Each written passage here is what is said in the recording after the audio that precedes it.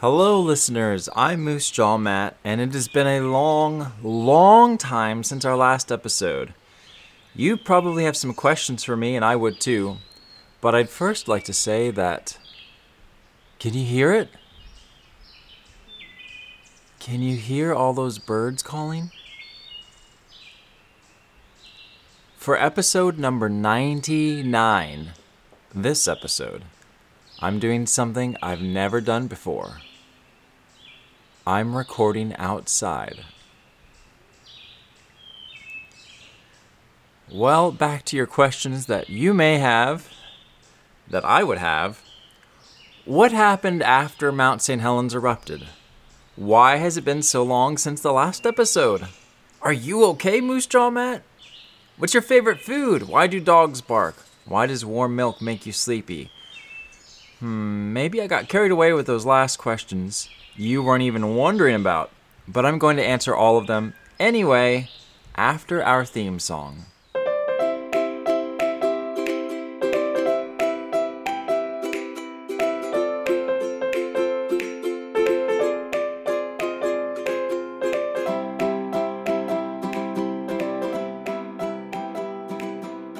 So we are in the middle of a series about Mount St. Helens, and when we left off, it had erupted, there was epic music, and some have even commented on Facebook, what happened?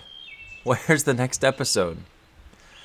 For that, Mount St. Helens, you'll find out soon, hopefully in the next couple of weeks. The reason you haven't heard so much is because it's been the end of the school year for me. I've been busy with final exams, grades needing to be finalized, and on and on. This year, however, in addition to regular end-of-school busyness as a teacher, we also made a move to a new house that took up a lot of time. To top it all off, I went on a 10-day trip to Florida with my sponsored class, the seniors. So for about 2 weeks, I wasn't even here. We went down to serve at a summer camp helping paint lines for parking spaces, painting fences, weeding, and other things.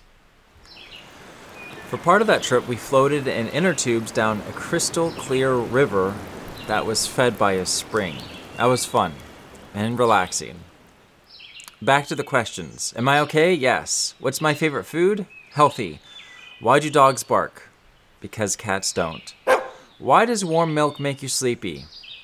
Mo asked this question, and the answer is actually answered very well on a video, really well on a video that's already out on the internet. So I'm going to make a link to that episode and put it on our Facebook page. And Mo, that will answer your question, why does milk make us sleepy? Because they get into some of the research. Now, listeners, it's time for a story I'll call Floating Surprise, and this is from my time in Florida. I swim out into the pool, and loud sounds begin. This is no ordinary pool, it is a wave pool. I lie on my back and enjoy the movement of the waves, back and forth, back and forth. My students come out into the pool, splashing and having a nice time. Then I notice something floating near the surface of the water. It's curled up. I wonder if it's still alive. I scoop my hand under it and bring it to the surface. It unfurls and begins to climb on my arm. I'm slightly startled, so I put it back in the water, where it again curls up. As I do, I notice a silver pocket of air trapped in its crumpled appendages. How clever! What an amazing design from a god who notices the tiniest details. This creature has enough intelligence to know how to survive even in the middle of a wave pool. Most people would get away or kill it, but I'm impressed with its ability to survive. It's probably really eager to get out of this big pool, so I scoop it into my hand again and take it over to show my students how amazing it is. My senior students. "Ah, get it away, Mr. White," they scream. I try to convince them it's amazing by describing its survival technique, but they'll have none of it. They swim away, leaving me with my floating friend. To be honest, I'm a little weirded out too, but I'm more impressed than worried.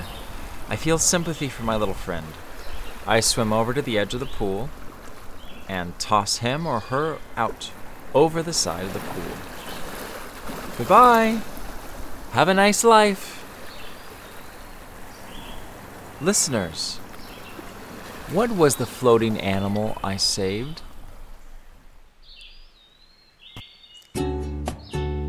I'm Moosejaw Matt. Until next time, until next episode 100, keep exploring your world.